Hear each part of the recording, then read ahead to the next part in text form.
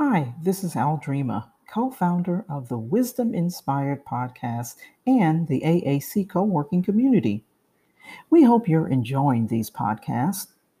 While Dorothy and I are taking time off to reflect and spend time with our families, we wanted to provide you with 15 minutes of power-packed inspirational and transformational podcasts. So, we've put together what we're calling the Best of Wisdom podcast series as told by our wisdom inspired listening community, of course. So enjoy and make sure you subscribe to the podcast so that you never miss an episode. Oh, and don't forget to share with others. Then, on Monday, January 11th, 2021, meet us back on the line live with more Wisdom Inspired. On behalf of Coach Dorothy and myself and the Wisdom Inspired community, we wish you many blessings this holiday season. Welcome to Wisdom Inspired, a podcast designed to help high achievers to eliminate burnout and overwhelm. Now let's prepare to open our hearts, our minds, and our notebooks to receive today's wisdom. Had a great and wonderful weekend. Thank you, Coach Al Dreamer. As always, it's an honor to share this platform with you guys this morning. It is Monday morning, the start of a new week. I'm excited. I really am excited. Got other things going on, some concerns with weather and things like that. But outside of those concerns, I know all will be well. Even in the midst of those concerns, all will be well. So this morning, I'm still in the family of accountability. But I like to say we're going to meet the cousin to accountability. Maybe I should say the mother to accountability. Let's say that. She gives birth to accountability, I think, and that is commitment. Because commitment has to exist for you to be accountable, right? You can be accountable. We can develop this sense of accountability. We can have accountability alliances. But what have we attached our accountability to? And that is where commitment comes in. So this morning, accountability requires commitment. That's the topic for today. Commitment is defined as an engagement or an obligation that restricts freedom of action. Commitment is defined as an engagement or obligation that restricts freedom of action. So when we look at that right there, we hear the word restrict. Many times, as I've said before, the words accountability and commitment sometimes seem to a little lofty for leaders, those that are moving in certain arenas, because we feel that the higher we go, we should get more freedom, right? We should have more freedom to do certain things. And I've always remembered one thing I've always instructed my son, that just because you grow in age, just because life changes, and you do get certain freedom, there come more restrictions with that freedom. Certain things that you were allowed to do when you were 7 or 8 years old, you can't get away with at 17 or 18 years old. Can't get away with them at 40 or 60, right? So restriction isn't a bad thing when you have the right perspective, when you understand that it's about protecting you and it is about revealing to you the highest potential that lies within yourself. So how is that possible? Well, let me ask you a few questions. How can you do something, say you're going to do it, and then see it through?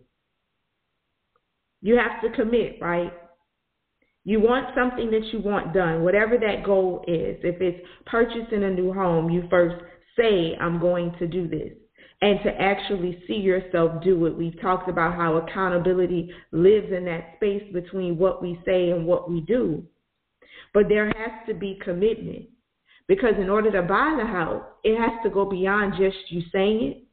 It has to actually be something that you are willing to go through the process to do, to stay committed to the end, and have the accountability along the way that will support the actions needed to get you to the end. So if you know you're in the home buying process, there are certain things that has to restrict your freedom of spending, your freedom of buying, because now you have a goal of buying a home. Now, that doesn't mean that the restrictions are there to burden you, but they are actually there to fuel the necessary things that you need to choose for the purpose of buying the home. If buying the home is the goal, then running up your credit, spending unnecessary money, those are not choices that support what you said, which leads you to hypocrisy, right? Remember, we talked about passing that way. That will cause you to not be able to keep your word, to cause your commitment to falter. We can even look at our businesses. This is real key to me because as I've grown in business and I've taken a journey over the years and I've watched myself grow and I've watched others, I have learned that one of the biggest things that a business owner can do to establish the culture is to set your terms and conditions. I can't say that no better. You have to decide how your business will operate, and you have to present that to the marketplace. You can't allow other people to dictate it, because if it does, if other people, your clients and customers, dictate the terms and conditions under which you operate, your commitment to running that business will weaken. So eventually you'll have no commitment. You'll begin to question, why did you even start? You'll begin to even doubt that you're even able to get to the finish line. You won't have accountability alliances because no one could ever be able to keep you true to yourself. Because the moment you fail at being committed to the thing that you started out to do, and the way that you support that commitment is having standards, your terms and conditions under which you want to operate. Not what somebody else does in their business, not how they do it, but what ways do you want to operate under? Do you want to have a refund policy? Do you not? Because what happens is if you run into a client or a customer who then wants a refund, and now you're upset because the person wants their money back, the issue isn't the customer wanting their money back. The issue comes back to, why didn't you put the things in place that would clearly explain what's going to be expected from doing business with you? That is what fuels your commitment. Those choices that you get to make. If you commit to something, now you're accountable to seeing it through. And how do you do that? How do you get all of those things to work together? In order for the goal to come to pass, you, number one, must commit. You must make a decision to have an engagement or an obligation that will restrict your freedoms of action. It's going to focus you in on that particular goal that you desire. The second thing is to make the choices that will support that commitment.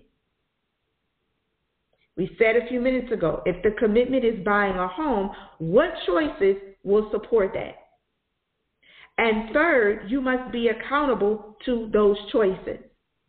You must be honest with yourself and with a trusted accountability alliance along the way about the choices that you are making. Are these choices aligning with the commitment that you've set in place? Because if this choice does not support it, we need to choose differently. And remember, we discussed having preventative accountability, not accountability after the fact, but that accountability that supports you in preventing yourself from making the right choices. You need to ensure that as a leader, you're inviting that in, that your commitments are your words, that you're staying true to what you have set for the standards for yourself. And then once you hold on to those commitments, those standards, those are the things that you're accountable to, nothing more and nothing less. And then, as you continue to make the right choices, holding true to those standards and commitments, you will see your goals come to pass. This is why it is that we must be careful in the things that we commit to, because sometimes we can commit too quickly. We can commit and give our word to something, and now we find ourselves yoked and bound by something that does not fit our overall goals. They don't align with what our personal life principles are going to be. They don't align with those personal standards. And it is at that moment that you still have a power of choice. Do you continue on this road now that you know this doesn't align? Or do you stand in a transparent moment, accountable not to that individual, but to your standards first, and say, my apologies, I can't do this. This doesn't serve my brand. This doesn't serve my business. This doesn't serve my family, or this takes me away from my goal. It is okay to say no if a commitment that we have made does not fit with our personal commitments, our personal standards.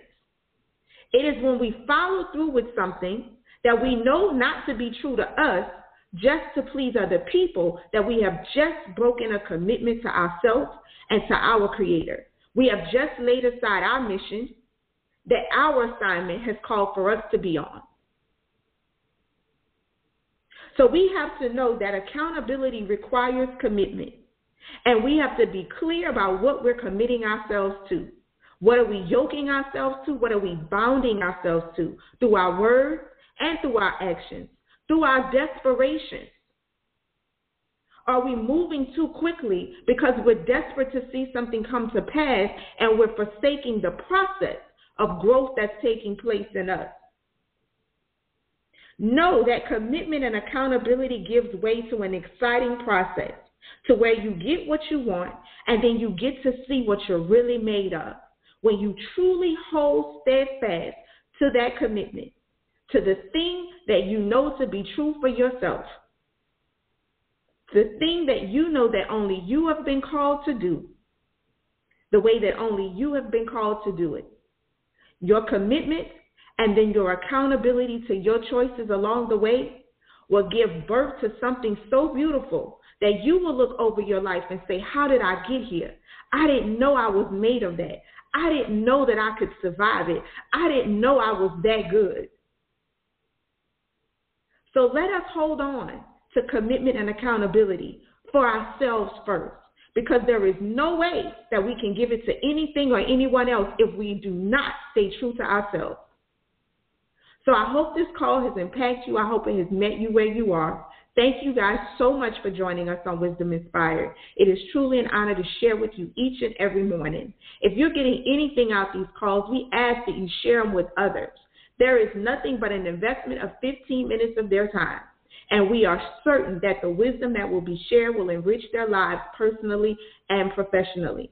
If you'd like to learn more about the AAC co-working community, send us an email at hello@aaccoworking.com.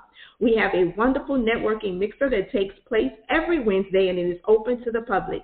You can join us in our great co-working community and network with some powerful female entrepreneurs, lifestyle business owners, and freelance professionals. Thank you again for joining us, and meet us back on the line tomorrow morning. Thank you and have a great day. I hope you enjoyed the episode of Wisdom Inspired that was brought to you by the AAC Co-working Community, a virtual community designed to support female entrepreneurs, business owners, and freelance professionals. For more, go to wisdominspired.net.